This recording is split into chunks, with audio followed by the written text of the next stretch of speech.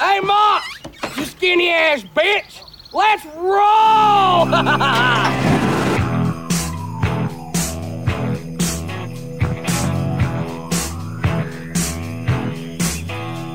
Now, if we go out here and we half-ass it because we're scared, all we're left with is an excuse. We're always going to wonder. But if we go out here and we give it absolutely everything, that's heroic. Let's be heroes. Podcast heroes. This is the Pool Scene Podcast. I'm Kevin Bradway. I'm on defense. I'm trying to get the ball back for our quarterback, my co-host, Jim Sabella. I don't want your life. This week, we tackle 1999's Varsity Blues. Y2K, Y2K, Y2K. Jim, other than the impending Y2K, how are we living in 1999? Okay, so Varsity Blues was the number one movie in America after it debuted on January the 15th, 1999, with a budget of $16 million and a box office make of $54.3 million. Not that big of a movie make, but still, it was a box office hit. So what else happened in January of 1999? The NBA and the Players Union ended a 204-day lockout, which shortened the season 50 games, which all of us basketball fans wonder if Jordan would have came back for one more run, could the Bulls have won another title? Who would know? I think yes. The bullshit impeachment trial of Bill Clinton took place on January the 7th. Get impeached over a blowjob. Over a blowjob, which is absolutely crazy. Thinking of which, we're doing a James Vanderbeek movie, and I mentioned during the Twister recap that he kind of looked like Helen Hunt. Tim Allen and Helen Hunt won for Dramatic Motion Picture for the 25th People's Choice Awards, and The Sopranos debuted. The number one song in America when this was released, Have You Ever by Brandy, such a sweet, sultry song. And like I said, the number one movie in America is the one we're covering this week, Varsity Blues. What did Tim Allen and Helen Hunt win for? I don't know. Let's take a look here. Because that's pretty interesting, because neither one were necessarily considered... Oh, Helen Hunt won TV. Oh, she won for... Mad About You? Mad About You. Okay. Mad About You. Great TV show. That's fine. Neither one of them were really considered to be... Nah, not really. ...fantastic actors or actresses. So... Right up top, before we get any further, we've seen this in other movies. We've mentioned this a couple times before. On all of your social media marketing for this week's episode, you call this the ultimate time travel movie. So let's clear up what we mean. All indications are that this movie takes place in present day 1999. The cars, the clothes, the hair, the music, etc. all point to late 90s. However, this movie has one of those epilogue voiceovers, and in that voiceover, we learn that Bud Kilmer never coached again, Lance became a coach, Mox went to Brown. And he will graduate from Brown University. Yeah, so if it's present day, how could Mox tell us all of this unless he quantum leaped into the future? And for some of us, it ended without us knowing. Maybe these were the last days. I never played football again. But I will never forget that day. Billy Bob cried because he's a bit of a crier. And Tweeter drank beers because, well, Tweeter drinks beer. That's just happy. He found his calling as a football coach. Wendell got his ride to Grambling. That statue still stands, but only because it was too heavy to move. Kilmer never coached again. I took my scholarship. And I will graduate from Brown University.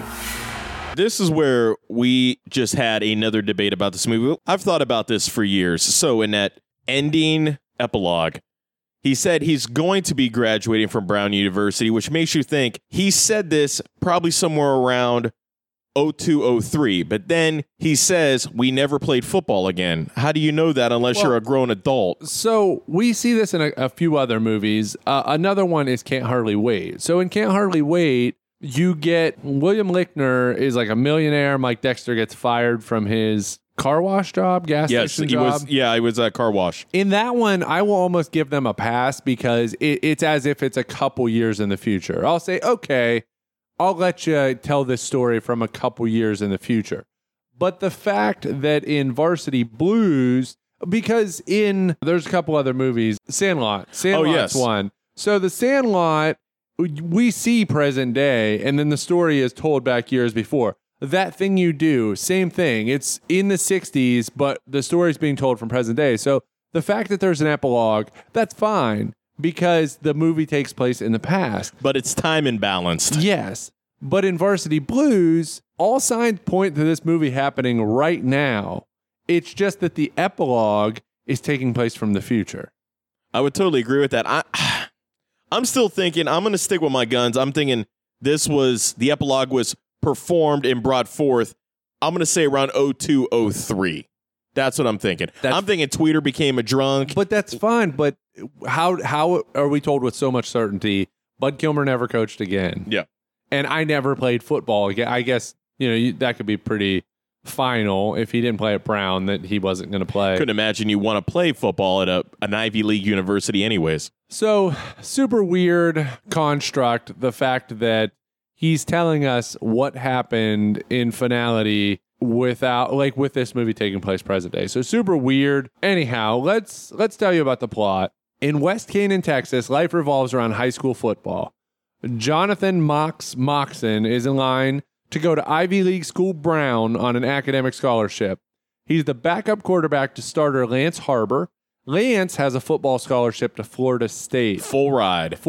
They're coached by a win-at-all-cost tyrant coach, Bud Kilmer. Fucking asshole, too. And if you haven't seen this movie, you'll see where this is going. Another main character, offensive lineman Billy Bob, misses a block and Lance's knee gets destroyed. Mox gets inserted as the starter, and from there, he must learn a lot about himself, his relationships, standing up to Bud Kilmer, and doing what's right for the right reasons. So our characters, James Van Der Beek as Jonathan Moxon. Johnny Moxon. He's academically successful, but he's a little bit rebellious. He swims upstream. He is a rambling man. He's seen through all the bullshit of high school football. He's been a backup basically his entire high school career. We see him reading on the sidelines. I don't think he ever expects to play because Lance is the star quarterback with a full ride.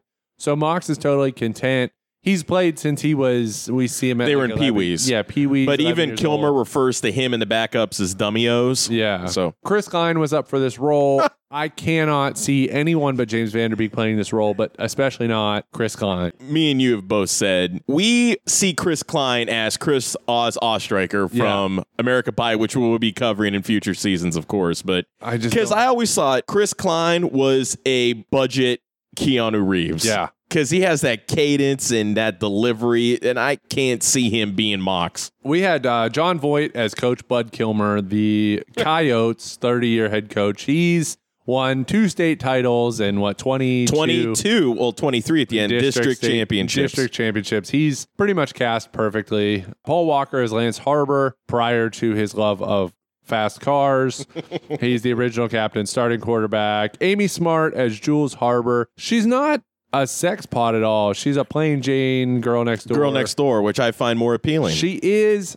You don't really know, I guess, unless you've seen this movie as many times as we have. She's Lance's sister. Mm-hmm. It's not exactly something they beat you over the head with. It's a little not subtle. At all. Ron Lester is Billy Bob. Scott Kahn, who we've talked about in Ready to Rumble, he gave that amazing performance. And Lance Harbor's dad was in Ready to Rumble, and the same guy who directed this did Ready to Rumble. Scott Kahn plays Charlie Tweeter. He's wild, cocky, and hard partying. Allele Swinton as Wendell Brown. Allie Larder, Darcy Sears. She's Lance's girlfriend. We will talk about how she drops him in a heartbeat because it's not so much Lance's girlfriend as it's just the starting quarterback's girlfriend. She just wants that ride out of town. Yeah, it's a little bit, if you're the starting quarterback, you just inherit her. Richard Lineback as Joe Harbor, Lance and Jules' father. That's your boy. My dude. Sam Moxon, which is Mox's dad. He's way more obsessed with football in West Canaan than his son. Every parent lives vicariously through their kids in this movie. We have Joe Pickler as Kyle Moxon, Moxon's younger brother, who's into religion rather than football. Religion, he's into a cult, Islam, full Christianity. I really like this character because it's ridiculous. However, the actor who played him has been missing since 2006. That's which the is weirdest thing ever. really uncomfortable and makes me think maybe he ended up joining a cult. We're Who not knows? a true crime podcast, so I don't want to talk about it. Yeah, I hear you. Tony Perensky as Miss Davis, a teacher at West Canaan who moonlights as a stripper at So hot. aptly named club The Landing Strip. How perfect. Jim, which actor or actress gives a good performance, a great performance, passable performance? Does any non-lead character steal the scene? Well, you got to lean towards, James Van Der Beek as Mox. You got to love Charlie Tweeter. His character is just who he is. He's a womanizer. He pops pain pills. In this movie, there is no Law and Order. You see actually Law and Order for once, but they don't really enforce anything. He steals a car, gets naked with random girls in his car. It's as if nothing matters or nobody cares. I love, if I had to pick one person, it would probably have to be Paul Walker. He is the ace, the star quarterback for your West Canaan Coyotes. But like I told you, the Coyotes, as they say it, Coyotes, maybe it's a Texas thing. Blows my mind. In most high schools, the star quarterback isn't the everyday guy who just hangs out with everybody and he's the nicest guy. Where I went, the star quarterback, and I use that loosely because our team sucked. It sure as hell was no West Canaan. They didn't associate with people outside of their clique. Lance Harbor is that guy that seems to bring the whole school together. Like when they do the pep rally at the very beginning, he says, I was lying in bed last night. And, I drifted off to sleep, and I had a dream that we were beating Bangville 14-3. But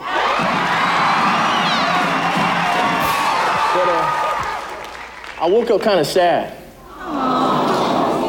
But then I cheered up when I realized it was only a dream because I know we'll beat Bangville by way more than that. The weird thing is, this is a small town. Very small town. But at the same time, the entire small town revolves around West Canaan's football team specifically. Makes you wonder, did they have any other sports? I don't know. Because there's a big billboard when you leave the town. It says, last one out of town, turn out the lights. This whole town revolves around Friday Night Lights. And most of Texas, I think, revolves big time. around high school football. But like these star quarterbacks are treated literally as superstar celebrities, but then the town is so small that it also would seem like I'm not going to treat this guy like a celebrity. He's just, it's their NFL from down the street. It's their NFL because everybody, anyways, in that town played for that football team. So my actor that steals the scenes is Ron Lester as Billy Bob. Billy Bob! So Ron Lester was cast as Billy Bob because of Good Burger. And if you've seen Good Burger, such a great movie. He plays, I guess I'll say, cognitively disabled. He Good way to slaps put himself in the head with a spatula. He eats flies. But anyhow, they cast him as Billy Bob because of that. And the funny thing is, Billy Bob gives such a tremendous performance in this movie that when they started introducing it to test markets, Paramount MTV was getting calls after test screenings because he was giving such a good performance that he was actually overshadowing James Van Der Beek, who is the lead. And they were asking them to recut the movie essentially because Billy Bob was doing too well. I remember getting yelled at. Too fat, Billy Bob! Too slow and dumb! We were just little kids, Mox. Just little kids. It's like nothing was never good enough. It's almost over. No. It's over, man. It's just so over. Come on. What? This is bullshit. What? You gonna let fucking football bullshit get you? Fucking Kilmer, you gonna let Kilmer win? What am I supposed to do, huh? Why don't you fucking tell me? Quit! Fuck it! Who gives a flying fuck about Bud Kilmer's 23rd District Championship? I don't. I do! I do! Man, Coach loved me like a son. Treat me like one, too. He told me to protect Lance, and I didn't. I fucked everything up, man. Virtually dumbed down his character even more, ironically enough. Billy Bob makes up a good portion of this movie in the best scenes. So why don't we go ahead and move on to best scenes? Okay, you go ahead and start first. Okay, I got strip club scene. Oh, it's the best. So after Lance Who wouldn't want this? blows out his knee, he's at home. of Kilmer. No one has visited him except for Mox. Hey, you know, of all these guys, you're the only one that came and visited me in the hospital. You're a good friend. And also, and I have to say that thank you very much for dragging my ass out here. I appreciate everything you've done for me. You're not going to try and hug me now, are you? And Which is fucked up if you think about that. so Mox plans this surprise trip with Charlie Tweeter, Billy Bob, Wendell, Lance, and doesn't tell them where they're going, but he takes them to the landing strip. When they get to the landing strip, it's just typical strip club fare. They're watching girls strip, they're drinking beers despite being 17 and 18 years old. But then one of the strippers is their teacher, Miss their Davis. sex ed teacher, Their mind sex you. ed- I just want you to know that I am 18, and I have had sex with older women before. It was topical, it was erotic. I gave it a 9.5. I still got wood. Still, I gave it a 10. A 10. A fucking 10. Gentlemen, I'd like to propose a toast to Miss Davis. Miss Davis. 10. And they hang out with her literally until the sun comes up. They alluded after Johnny's first big win as starting quarterback. She pulls up in a 1998 white Celine Mustang convertible, and Johnny even says, Hey, nice game, Jonathan. Well, thank you. See you in class. All right. Yes, you will. That's a nice car and a teacher's salary. But they leave, we see them stumble out of the club, drunk, hungover, and it is daylight. Not just like sun barely coming up. This is 7 a.m., 8 a.m. How did they stay at the club all night? you have to figure they probably were at that club. We're thinking at least 12 hours, right? Like I said, there's no law and order. As soon as they got in there, one of the servers said everything's on the house, so they didn't have to pay for a damn shot. Billy Bob decided to get up on stage and try to strip with the stripper. Yeah. Nicest ever bouncer, because he comes up there and like gently grabs Billy Bob, gives him a beer, and gets him off the stage. Like, what the hell is that? Yeah, I have several hundred stitches to show from all the times I got up on the stage at a strip club. Plus, Miss Davis, the turkey's ready nipples. I mean, those are some poppers there, Now, I kids. saw this in the theater, as you did. Yep, opening night. I was a freshman in high school. I was a junior. I was a junior in high And school. So during this scene, I vividly remember lots of laser pointers. This is back when the movies would be packed. You know, every seat was taken, and everybody was circling her nipples with the laser pointers because they got some weight. to She them. is super hot, though. I mean, right. there's no doubt. Jim, what's the first scene you want to talk about? My number one scene by far would have to be Mox's halftime speech. Before this game started, Kilmer said 48 minutes for the next 48 years of our lives. I say fuck that. All right? I say fuck that. Let's go out there and we'll play the next 24 minutes for the next 24 minutes. And we'll leave it all out on the field. We got the rest of our lives to be mediocre, but we have the opportunity to play like gods for the next half of football. But we can't be afraid to lose. There's no room for fear in this game. And we go out there and we half-ass it because we're scared. All we're left with is an excuse. We're always going to wonder. But we go out there and we give it absolutely everything. That's heroic.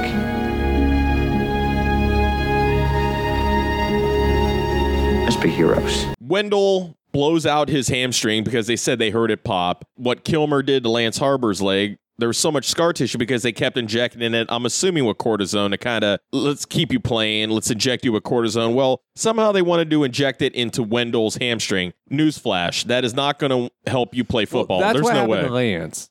Yeah. So we're led to believe that Lance got injured because Billy Bob blew a tackle and Lance Because he got a concussion in that one game. and he did. I mean, That's Billy genuine. Bob did blow the block and Lance got hit, but we found out Lance's knee was beyond repair. So much scar tissue because the doctor even said after he went to the hospital, minimum year and a half, because his dad and Kilmer were obsessed about, can he play this year? Did he lose the season? And they said he might not ever play again. But then they're about ready to inject Wendell in the leg with the cortisone, I could only assume, or some sort of painkiller mix. Moxon says, if you do that, I'm out. And Kilmer basically had his scholarship dangling over him, which me and you both even said, how can you remove a scholarship from a school who already said you're in our class? So that made no sense to me. Then all of a sudden he's like, fine, I'm glad you're gone. Tweeter, you take the ball. And Tweeter's like, no, I'm out, coach. Billy Bob says he's out. And Moxon says, the only reason we're going to go out on that field as long as you're not there. So then he decides to grab Moxon by the neck. The team pulls him off. It hits Kilmer like, what the hell did I just do? Kilmer leaves, goes out in the hall, starts clapping the rallying cry. Just the way he got the crowd just pumped up there. Everybody was going. I remember sitting in the movie theater and the crowd was yelling at the screen because they were so hyped about this. And we both said the Texas accents in this movie are not the best. No, they're not at great. all. They're way off. But somehow Vanderbeek pulls it off. Kilmer said the next 48 minutes for the next 48 years of our lives. I say, fuck that. And then it just goes from there. That was my number one, by far, my number one favorite scene. I have Darcy Sears whipped cream bikini. It's actually shaving cream because whipped cream would have fell right off. But essentially, as soon as Lance, like at the hospital, as soon as he has surgery. Now, Darcy Sears is Lance's girlfriend. Mox is dating Jules, Lance's sister. As soon as Mox is at the hospital visiting Lance after his surgery, Darcy wants to get a ride home with Mox and instantly starts pouring it on. You know, she's hitting on Mox and she invites him over. He has some apprehension about going there, but he does. She asks him if he wants a sundae, gallops off to the kitchen. She comes back. Gets out the whipped cream. She's got whipped cream on all the most important places. On the exclusive bits. Yes. With cherries. With cherries. I'm really sorry. All right. What? You're sorry? There's Lance, and then there's Jules, and I don't know if I love Jules, but I might. What I do know is I don't love you, but Lance, he might love you. I can't. Don't love Lance. It's never about love. It's about me getting a better life. Lance and I were gonna leave. Now I know he's probably gonna stay in West Canaan and be the manager of Walmart and coach JV football. Darcy. I just wanted to go with you. Mox is like, what are you doing? She literally admits that she only wants out of West Canaan, whatever it takes. She doesn't love Lance. Love had nothing to do with it. She doesn't love Lance. He was the meal ticket. She presumably would not love Mox. Yeah. It's just she wants to be with whoever's going to get her out of West Canaan. So I think she's probably got a future at the landing strip with Miss Davis. She could be a sex ed teacher. So my next scene is the family get-together, the family picnic. Well, I guess bad hands just runs in the family. What's that supposed to mean? It's just for grins. Don't get your panties in a bunch. If Kilmer weren't such a prick, my boy'd be starting quarterback. Oh, is that a fact? And you think he's first string, huh? That's right. Woo! I smell a challenge. How about you, Johnny? Do you think you're better than my boy? Well, hell, it ain't multiple choice. I think it's best we settle this matter once and for all. Y'all remember William Tell? Get up, Lance. Let's show them what it takes to start for Kilmer's Coyotes. Stop it, Dad. This isn't funny. Knock off his ear can. Show him what you're made of. Come on, Lance. Nail the can. Nail it. You up, Sammy boy? Dad, come on. This is stupid. Throw it. Ooh, sporting some toot now. Be a winner. Throw the damn ball. Come on, Johnny. You can do it. Sit on the bench. Shows what you do best. He's chicken. Yeah, he is a chicken. Throw that damn ball. Hey, you feel like chicken tonight? You can do it. I raised you to be a winner, so damn it, boy, win. Now fire that fucking pigskin. You have the Moxons and you have the Harbors. We even said everybody in this town lives vicariously through their kids because all of their dads played football for Bud Kilmer and Wes Canaan. So Mox's dad said, you know, if it wasn't for your son, my kid would be the starting quarterback. So, of course, drinking's involved and it turns into who has the biggest dick contest virtually. Lance's dad puts a beer can on his head. Of course, Lance totally knocks it off, no problem. John's dad decides to do it and Mox is reluctant. He thinks it's ridiculous. He's, like I said before, he's over all this bullshit. He wants to get out of town. He wants to attend Brown. His dad will not let go of the fact that he thinks football is everything. This is an amazing opportunity. He wants this more than his own son. So he puts the can on his head. They show slow motion shots of Lance's dad basically belittling him, Mox's mom completely drunk, Lance's little brother who was on Friday Night Lights, Landry in Friday Night Lights, I remember that. So Mox completely pissed off, throws the football as hard as he can at his dad's face and busts his nose, which is symbolism, basically telling his dad, fuck you, I'm done with this shit. I'm out of town as soon as Brown accepts me, period. That scene alone is a complete microcosm of what's going on in that town. And Mox's dad, we understand, played for Bud Kilmer. And Kilmer even says, you know, he's basically a pussy, but he played his heart out for me. That's the only reason you're on this team. Yeah, my next scene is A&W, where Jules works. Oh my God, star quarterback Johnny Moxon. Somebody hold me up. Look, there's nothing going on with Darcy Sears. All right, I've known her since kindergarten. Nothing's ever happened. You mean you've never seen her in her whipped cream bikini?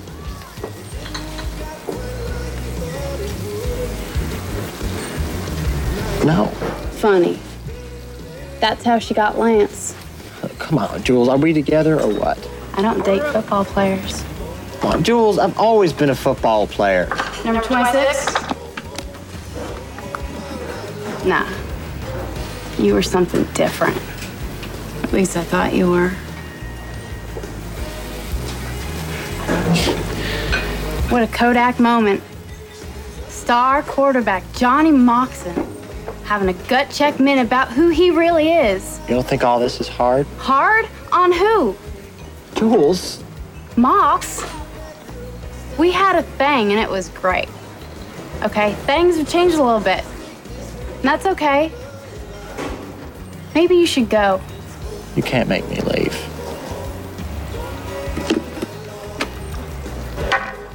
Oh my God. Everybody come meet Johnny Moxon. The Mox, the star quarterback Coyotes. He's at my window. So as soon as Mox becomes the starting quarterback, he kind of embraces the celebrity of it a little bit.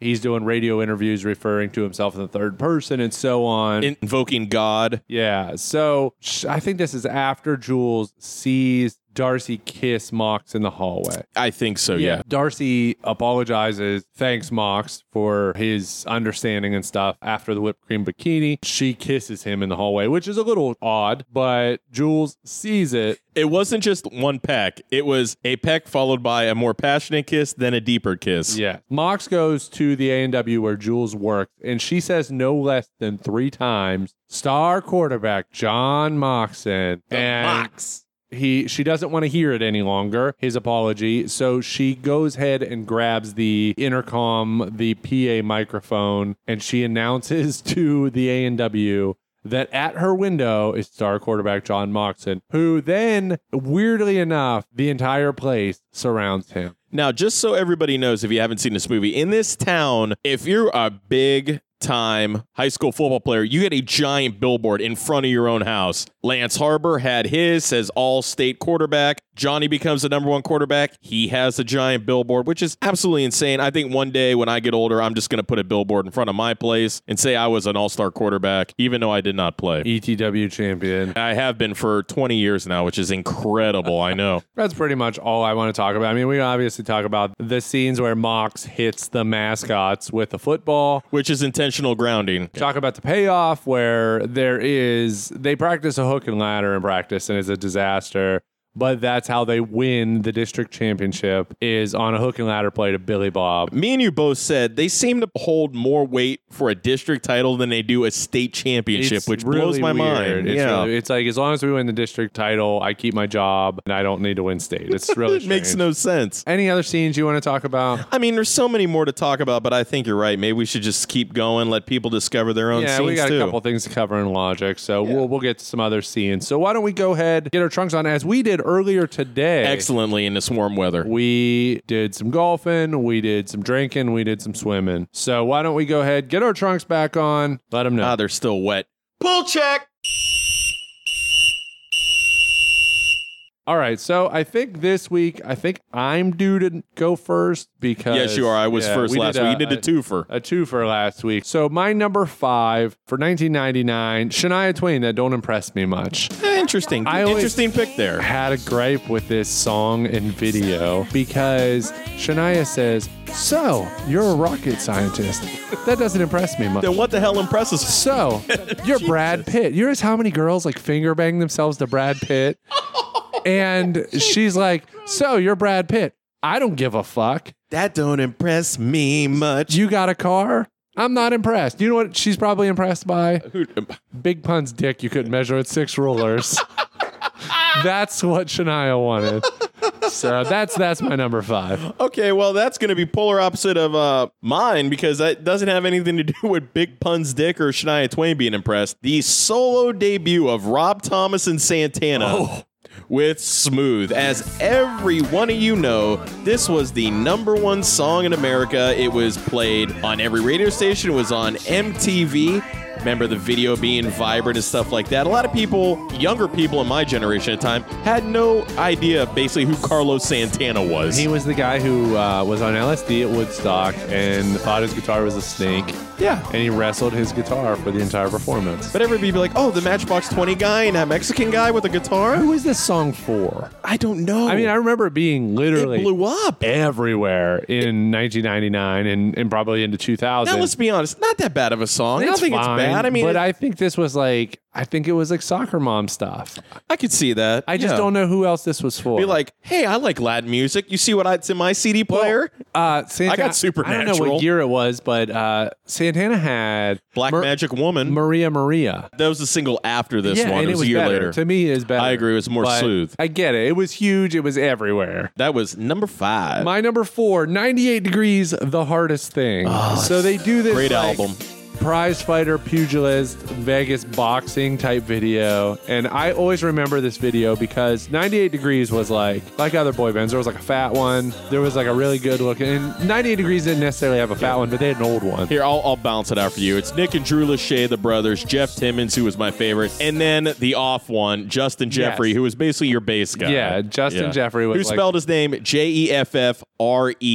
Ooh. Yeah, it's very cool like that. Questionable. So in this video, Nick singing the lead, but during the chorus, there was a part where, was it Drew or was it the other guy who kind of like had, Jeff. It was had Jeff. to get their shit in. It was Jeff. So like he's like hogging the camera in this video. It's very noticeable. He probably felt like, man, fucking Drew, why does he get all the shit? They all have 98 Degrees tattoos. Yeah, so Nick's getting the lead.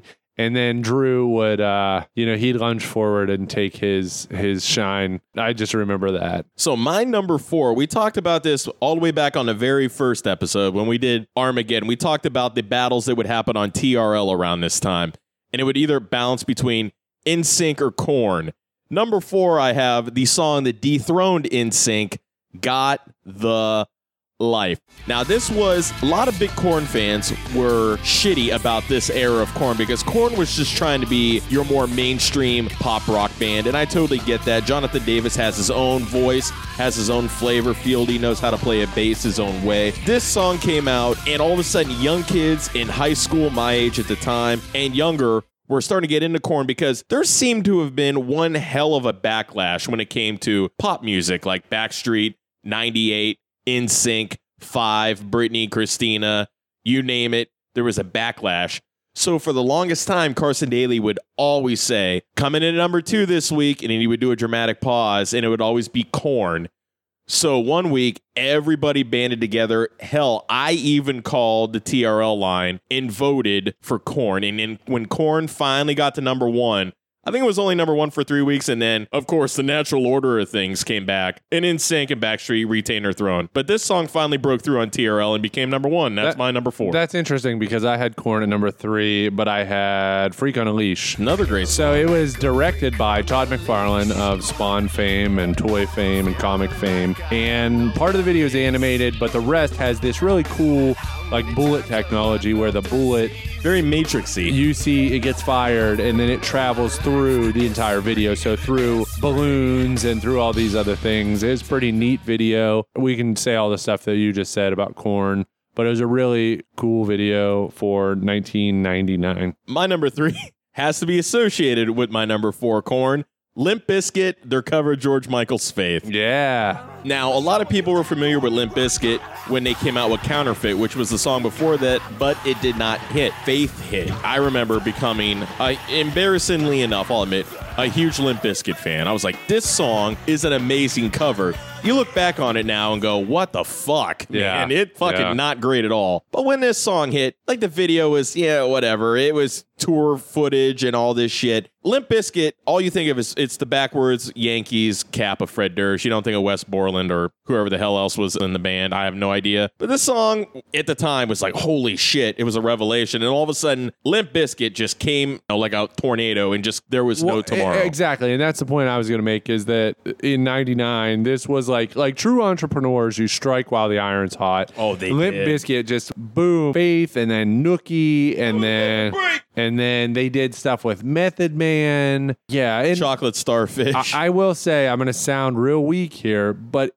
I truly have kind of I feel bad for Fred Durst because coming up, they had, good relationships with some of these bands they were breaking in with. But then when Limp Bizkit made it, there was like jealousy. And they were kind of made fun of then. They became the butt of a big joke. People wanted to blame Limp Bizkit for a lot of things. Nickelback of their time. Yeah, a little bit. And I don't like the band necessarily. I'm not, even then I didn't like the band. Only a whole songs we lot. really like are connections to the WWF. Yeah, and I do feel bad for Fred Durst. He kind of got a raw deal. Although he made a movie last year with John Travolta. And God, it looks... I think it's called Fanatic, and it just looks... Did he have to do an e-reading after that? Oh, it looks terrible. And I think one of our buddies watched it. But anyhow, yeah, that's enough about Limp Bizkit. They got too much time already. So my number 2 sounds a lot like Limp Bizkit, but... a little bit different. It's Candy by Mandy Moore. And at the time, this was like first off, it was like an advertisement, like a long commercial for the Volkswagen Beetle, which was re-released around then. And just Mandy Moore and her friends like rolling around. They go to a diner with like the hot skateboard kids are there. But Mandy Moore does this like when we were 16, this ultra hot like talk down part where it's like, you know who you are. Love always, Mandy. Your love is as sweet as candy. I'll be forever yours. Love always, Mandy. Yeah, so that was... This era was being in high school like we were, and these hot girls that were also in high school releasing these songs. It was a cavalcade of women for us. Yeah, for like, sure. Jesus. For sure. So I don't have a whole lot to say about Mandy Moore. Well, mine leads basically right after yours, my number 2, Britney Spears, Baby One More Time. Now, I can remember being in Mrs. Jones' English class and my one buddy coming in saying, hey, Jim, did you see that Britney video? I'm like, Britney. He's like, do me a favor, go home, get on the internet. Now, I had to make sure I was able to get on the internet because it was dial-up, and I had to go, Mom and Dad, do not get on the phone because anything would take over 10 minutes to download. So I remember watching this video, like a compressed version of this before I saw it on TRL, and going, oh my God. Britney, Catholic schoolgirl uniform, sweet Jesus. Now, like we've said in the past, we named this podcast after a specific scene from a movie and the reasons why we've talked about. Here's another video. For most guys, was another awakening, if we shall say that. I would lift weights in the garage, I think, because of this song. I think like something about like watching this video on TV in my parents' tube TV in the living room and just being like, I gotta go lift some weights. Like It's amazing. Like afterwards, you want to smoke a cigarette, and I don't even smoke. Exactly. Like, Jesus God, I feel like I just had sex. It just gave you this like primal urge to do something. I still don't understand what hit me maybe one more time means. Maybe probably an ass smack or something. I would assume. I hope it's nothing anything abusive. Well, I don't think it's like a domestic violence anthem, but what exactly is she referring to? My loneliness is killing me. It's just like, I must confess. Is it like a hit, like a drug addict? Like, give me a hit. Or is it like a mob hit? Yes. She's killing people? Yes. And then 4 years later, I ended up seeing Britney Spears in concert for the I'm a Slave for You tour. Holy shit. I'm jealous. We almost went to Vegas to see her residency, and then life happens. And hashtag free Britney, because I think I feel bad for her. It's not her fault. She's being caged. You read up about that whole, what's it called, a conservatorship? Something like that. And they're controlling every facet of her life. And we love you, Britney. And I can say, Britney is the big celebrity who follows me on Twitter. No bullshit. Really? She follows me on Twitter. Way to go. There we go. I wish that the next celebrity in my number one spot would follow me on Twitter. It's Eiffel65 Blue. I don't know that they can read my tweets because I don't think they're American. I have a blue house with a blue window. Yeah, if you know the song, it's like It was number one on the box. If you know about shuffling, like the dance, which they don't really do in the U.S. too much, but like more of a European thing, it's like the ultimate shuffle song. But essentially the video takes place on Tucson 4, where the lead singer Jeffrey J is abducted by a blue-collared alien, or two aliens called Zeratol and Psyoc 6 during a concert. The aliens proceed to leave Earth with him. Group members Maurizio Lobinho and Gabri Ponte chase after them in their own spacecraft, and eventually both ships arrive on the Blue Aliens planet via a portal. There's also an amazing documentary I saw on YouTube about, or was it on Vice? It might have been on Vice, how this all came to. It's a fascinating story because it was a mixture of intrigue and then some other nefarious ways they made the song get to number one. It's really crazy. Check it out. To me, it's that it's that constant beat. That beat. Euro beat. And it was always on the box. If you turned on the box back in the day, this was always featured. Beats per minute. It's definitely what gets you there. And I like it. I like the song. I like the video. It's ridiculous, but I definitely... You know how much I like my Euro pop? Yeah. My 99? There's no rap part in this, but I will stand for... It's no real McCoy. No. Or LaBouche. I will stand for Eiffel65. So my number one, I have a backstory. It's Ricky Martin's Livin' La Vida Loca is my number one. My junior year of high school, my buddy and I, Brian Vaughn, we saw this video and we're like, this song fucking rock. Me and him, once again, big shout outs to Waves Music because that's where we got our CDs. We went to Waves Music and bought this on single because it was before the album came out. And I had a 1997 Plymouth Neon Sport that I sank $3,000 into. I got a tint job on it. I put a 10-inch speaker with a 250 watt amp in the back. You got a tint job in it? Did I say tit? No. Oh, I was going to say, I don't think I said tit. I ended up only getting one speaker in the back because I needed room for my golf clubs. However, I remember this day because me and Brian parked next to each other in the parking lot. I come barreling ass down the road to Living La Vida Loca on full volume. So we sat in the school parking lot, and we're juniors. We're not even seniors. How did Brian feel about this? He loved this song because we were in a multimedia class together, and we would talk about how fucking awesome this song is. I ended up getting it like a day or so before him. We're sitting in a parking lot before school starts, and we're just like, she's into superstition. Black cats and voodoo dolls. And here's the thing. We're not seniors. If it was a senior thing, people would be like, oh, those two are crazy. The seniors at the time were like, what the fuck are these kids doing? Man, this song was... I don't give a shit what anybody says. I still love this song. I still love the album. Say what you want about Ricky Martin. I thought Ricky Martin was awesome. I still do. That's why it's my number one. That's one of my favorite things about you is that, like, in high school, I would not have done that. I cared too much. I am who I am. People know who I am. If you don't like it, I love the story of your mom pulling up, playing the Rock's entrance music. There's like no better story because if my mom pulled up playing Rock's entrance music, I would have like filed for divorce from my parents. I would have like tried to get adopted elsewhere. Now listen. Now here's the crazy thing. I would not take my car out if there was any threat of rain. So my mom would drop me off at school. I'm a junior in high school. I was a big Rock fan. There was this kid in my history class named Michael Luzia who I thought looked like The Rock. Like he looked like a thin Rock. My history notebook, I had pictures of The Rock and quotes. And I'll never forget my mom surprised me one day with WWF The Music Volume 3. She turned it on full volume in my car because she picked me up in my car. All of a sudden I hear, "Do you smell what The Rock is cooking?" And she picked me up in my car with The Rock's theme song. It was the coolest thing ever. Yeah, exactly. You thought it was the coolest thing ever. I thought it was awesome. It was awesome. I love that. So let's talk about some other 99 hits. We had All Star by Smash Mouth, which is, there's a funny backstory to that one where the band knew that if they recorded and released that song, that it was over. They knew that, yeah, bingo. They knew that basically bye-bye Hartwell. Any credibility, punk credibility they had prior to that was gone. They knew that this song would hit. They knew it. Everyone knew this song gonna go through the stratosphere. They knew it, but they knew it would also change their lives, and it did. I bought their first album that had Walking on the Sun. The album was gonna be called Fuck You Man, but ended up being Fush You Mang. Yeah, I didn't know. So what does that tell you? Yeah. Fuck you, man. Yeah, fuck you, man. Fush you, man. Fush you, man.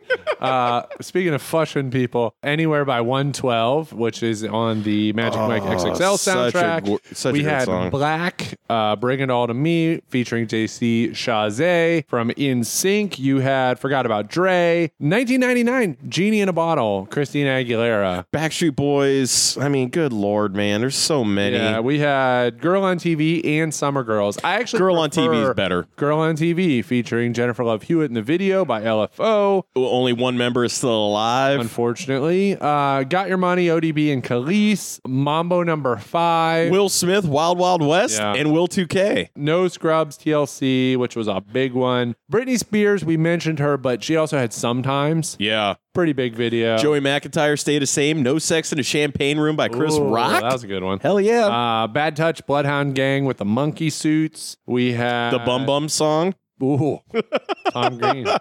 There's a song by Youngbloods called 85, and me and one of my buddies used to really like that song. Nothing special about the video. Sugar Ray Someday. Yeah, Adam's song by Blink-182. Which I love that song. It's Yeah. such a good song. Back That Ass Up by Juvenile, which also Back That Thing Up was the edited version. Girl, You Look Good. Won't you back that thing up? And for all you Tony Hawk fans out there, Rage Against the Machine's Guerrilla Radio. Yeah, lights out. Cartoon Heroes by Aqua. The other song that was released that wasn't Barbie Girl. Jesus, I don't even remember that at all. We are the cartoon heroes. We are the ones that make you last forever. I think. Something like that. Don't forget about J-Lo. And then Kiss Me, Sixpence None the Richer. Great song. Come Original, 311. Holla Holla. Ja Rule. There were a lot. 1999 is again one of those years that if we were to record another movie, 1999, we could probably do a different list. Oh my God. There were so many. There was such a diverse. There was pop, metal, rap. It was just so diverse music-wise that we probably could have come up with different lists. Mm-hmm. That's all I've got for the pool check this week. Pretty soon here, we will be transitioning into a different topic because eventually we're going to cover every year from 81 to 2006. And once we do that, we might end up doing like the worst music video, worst songs, worst movie something from that year. We'll change it up. Yeah, we'll switch it up. So send us your suggestions at that said, poolscenepodcast@gmail.com. Let's get changed and Jim, let them know. Everybody back in the pool.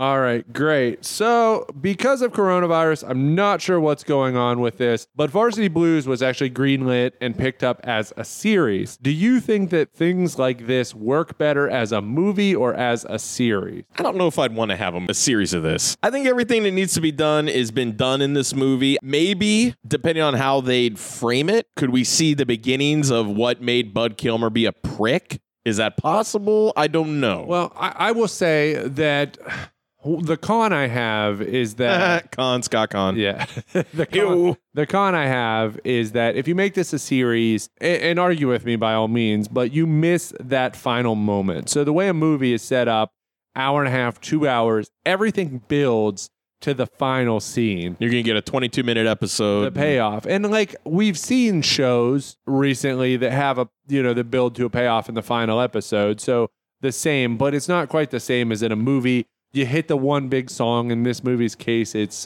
Foo Fighters. You build everything to that final scene. They win the championship. They do it on their terms. But not even a state title. That's the thing that still blows my mind about this movie. Right. But I will say that there are things where this series would work. So there's so many characters in this movie that we just don't know enough about. I mean, we get the bare minimum on a lot of these characters. For example, we have Mox's girlfriend, who's Lance's sister, Jules. What's high school like for her? I mean, she's the sister of the star quarterback, and now she's dating the star quarterback.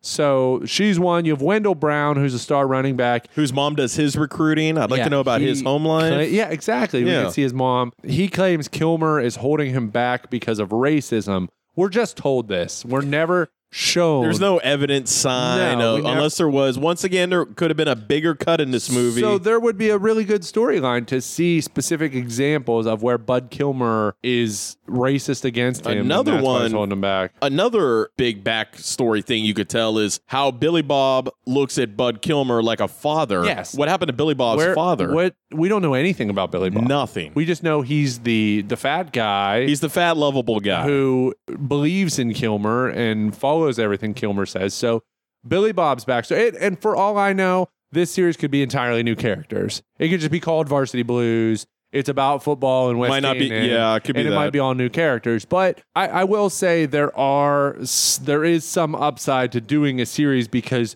if you got 8, 12, 24 episodes, you can devote season-long storylines to these specific characters, to where in a movie, you've got to pick and choose what you can include. There is one thing we learned about like messing around with an original formula.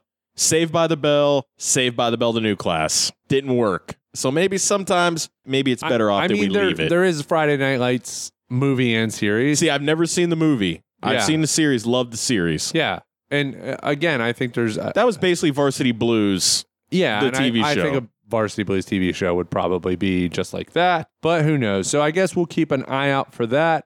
With that said, let's transition into our logic section. Again, the biggest logic point of this movie is, when does this movie, is it present day? Is Mox quantum leaping? You know, is he the new Dr. Sam Beckett? He's Scott Bakula. Is he hoping to leap back into his high school playing days? I don't know. So with the weird voiceover, my first one I'll mention beyond that is Kilmer threatens to fuck up Mox's scholarship. How? He's already been accepted. He's been accepted already. Kilmer is a football coach in a small town in Texas. Brown is in Providence, Rhode Island. He's not Vince It's an Lombardi. Ivy League school. How is Kilmer going? Who does he know at Brown? Who's he going to call? And it's an academic scholarship. It's not a football scholarship.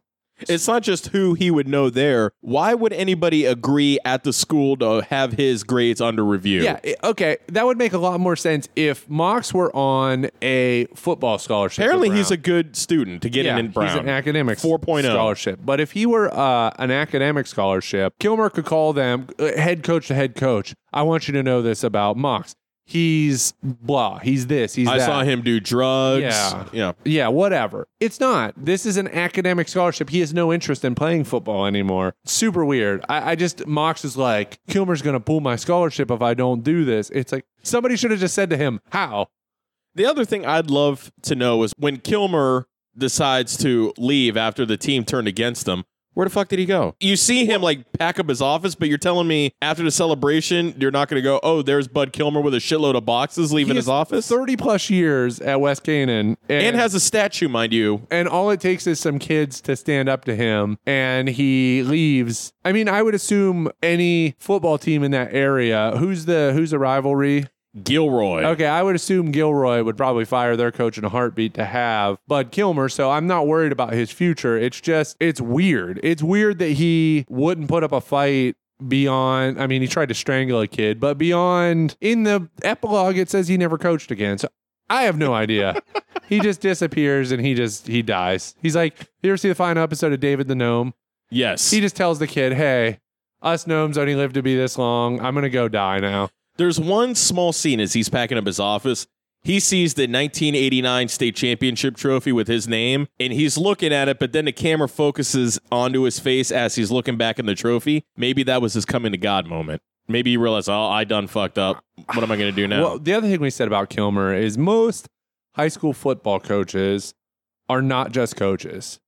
So we never see... like a health teacher. He doesn't do anything. Gym teacher. How do we, because I think for being a football coach, and we live in Ohio, and in Ohio, high school football is big. I would say this is where it started. Texas, Florida, Ohio, those are your high school football states in some order. So high school football is huge here. And still, high school football coaches make like $5,000, $6,000. How many high school football coaches do you know have pinups around their city saying, meet and greet the great Bud Kilmer at the library? Weird. So, I mean, but again, they make $5,000 or $6,000. In addition to a real salary is not bad. Bud Kilmer presumably is not anything else. He's just a coach. In addition to having a bronze statue made of him. And they said during the epilogue, they couldn't take it. How the hell can you not take that down? All you need, we've seen this with countries falling, and with everything going on here. All you need is basically a rope and a group of people to pull the fucker down. Just saying, you could do that. Get that Bud Kilmer statue out of there. I would like to know what John's dad would think of him after he won the big game and he goes off to Brown. So what is he going to have in his little brother? Like, look what your brother did. Yes, your brother won the big game. He helped win a district. I want you to be that. Because you could see throughout the whole movie, Kyle's jaunt through finding himself through different religions and his dad being, you're going to play football. You're going to do this, and that. When John got accepted to Brown University, which on the application, they misspelled his name, but whatever. It's John with an H, John without H. He says, fine, John, but I got to talk to you about Gilroy. All he cares about is high school football, which is weird because Kilmer said, your dad was a pussy, but he played his heart out for me. That's the only reason you're on the team. So is John's dad going to basically tell Kyle, look what your brother did? Well, look what he beat Gilroy. If you notice, after John wins the big game, you see Kyle in the stands and he cracks a big smile. So it kind of does sink in like that's his epiphany. What if the Varsity Blues TV series, it's Kyle Moxon? A couple years down the road, he starts playing high school football. I'd be okay with that. Yeah, I'm pretty sure you could get his parents back on the TV show. So I don't really have a lot of other logic beyond like stupid stuff like the weird sevens with Lance Harbor, as you brought up. Yeah, then they're 17 and they just drink all the time. There's, but that's free drinks everywhere. That's whatever. Charlie Tweeter steals a sheriff's car, and there seems to be nothing wrong with that. They just joke about it. I will say there's some like just movie continuity stuff that's easily fixable. Like the cover and poster of this movie has all the characters on this blue and white Ford truck. That truck's never in the movie. Why not use Billy Bob's truck? Billy Bob has a blue truck with bacon inscribed on it for his pet pig. They could have used that truck. In the beginning of the movie, a radio announcer says the game begins at 7:30. There's a pep rally at school, and on the sign outside the pep rally, it says the game is at 7. So someone's showing up late or missing some of the game. Also, I find it weird that you would have a pep rally at 9:30 in the morning. I always had pep rallies at my school right after final period or last period. Yeah. But our team sucks, so maybe it's different when you're top shit. Billy Bob trophy switch. The near suicidal scene, as I would Mox call it. Drives onto the field, finds Billy Bob in his truck. Drunk, drinking a whiskey straight out of the bottle. Yeah, and he's shooting at his old trophies. In one of the scenes, he's holding up a trophy, which we see obviously has a football player on it. He throws the trophy and goes to shoot at it. When he goes to shoot at it, the trophy is just a football. It's not a player. So, and then the next scene, you see that football trophy he just shot. Yeah, just an easy continuity thing that could have been fixed. I don't understand why they let stuff like that go in movies. It bothers me because I almost always catch them. And then finally, another weird thing that I caught that I don't think you had ever noticed is in a lot of the scenes in this movie, Darcy Sears, played by Ali Larter, wearing a wedding ring. I've never noticed it until you brought it up. I mean, it's like Tom Cruise's middle tooth. I never noticed it. It's not weird that a high school girl would wear a ring, but your ring finger on your left hand is a specific finger reserved for engagement and marriage. She's wearing a wedding ring. Changing scene in the car, you see her hold her hand up. When she's cheering, you see it in several scenes in this movie. Darcy Sears is apparently married. Also a small one, whipped cream bikini scene. They start kissing. They're smashed up against each other. You could clearly see there is whipped cream on Johnny. And then when they showed the next scene, no whipped cream, cleaned off. Twister windshield theory, as I call it. Well, that's another one too, is when Tweeter steals the cop car and Mox went in, bought a 6-pack, got it for free because the guy was like, your money's no good here. Here's a 6-pack, 17-year-old. And Mox is sitting on the curb, drinking a beer, police car that Tweeter stole, driving down the street. Very clearly, you can see... Just Tweeter driving. Just Tweeter driving. Just one person in the driver's seat. When Tweeter pulls up, car full of girls. And Mox naked gives away his varsity jacket, his Letterman's jacket, and then somehow inherits another jacket between that scene and the next scene. This is the thing that blows my mind about this movie. This is an MTV Films movie. MTV Films movie. There's boobs everywhere in this movie. It's incredible. So that's pretty much all I have for logic. The big one again is the time travel stuff, just super weird. So with that said, what's the legacy of this movie? In real life, this shot Paul Walker into the stratosphere. This movie alone, because 2 years later, he became Brian O'Connor and went off into the Fast franchise. The legacy is, if you ask anybody, the majority of people, when you talk about Texas high school football, it's this movie. It's a lot to do with Texas high school football. Same with Friday Night Lights. I don't even know I don't have much relate. I mean, I'm thinking about it. Like, I'm scraping the barrel. It's a good here. movie. It's highly recommended. I would absolutely tell everyone to watch this if you haven't seen it. But the legacy, it's a good football movie. It really. It's a good sports movie. Probably not great. Good. No, it's good. It's out of 10. This is a solid 6.5. Yeah, everybody does well in their performances. There's not like any completely the only legacy thing is I don't want your life. That's probably it, because everybody knows that. There's not iconic scenes. Oh, I'd say the speech in the locker room. Yeah, Mox's speech in the locker thing. That room's was good, huge. but it's just there's nothing that's iconic. There's nothing that really stands the test of time. I mean, this movie came out when we were in high school, so kids today, I don't even know if they've seen this movie, and if they have, I don't know that that anything from this movie would really, because kids aren't going out to their local bars after you play high school football and get served. So with that said, no Ernie McDougal's around here anymore. That's a good transition. Drink pairing for this movie. Now, there's a lot of high school kids in this movie drinking beer, so that's what I'll suggest. High school kids in quotes. That's what there's a 40-year-old man in the locker room that's who's the got one a tight uniform end on. But that's what I'll suggest is the type of beer that a high school kid would drink. Is if you look in the background of this movie, especially, I think it's in one of the party scenes. It might be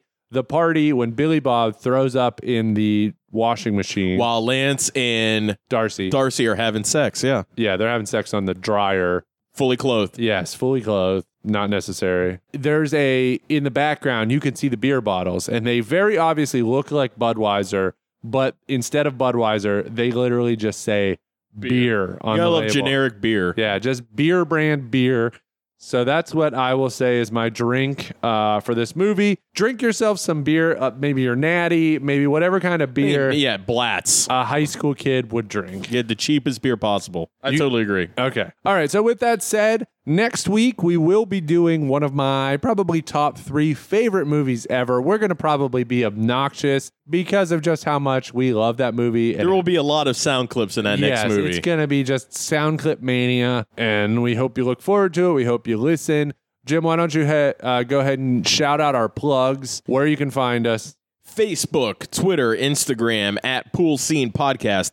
Have an idea? A movie you want to cover? Possible merch idea? We are talking about t-shirts here, folks. Email us at poolscenepodcast@gmail.com. Yeah, if you want us to do the 10 Commandments, we'll do it. Just shout us out. What else? The Gnome-Mobile, a great Disney movie that people loved and adored from Justin to Kelly. You want us to do that? We'll do it. Cannibal Holocaust. Yeah, whatever. Just make sure you send us some White Claws. We'll do it when we drink. Yeah, so thank you for the plugs. With that said, we're going to go out of this one like heroes. So, you know what that means? We want your life. We want your life. We'll see you next week. Thank you, everybody. Bye, everyone. Take your pictures down.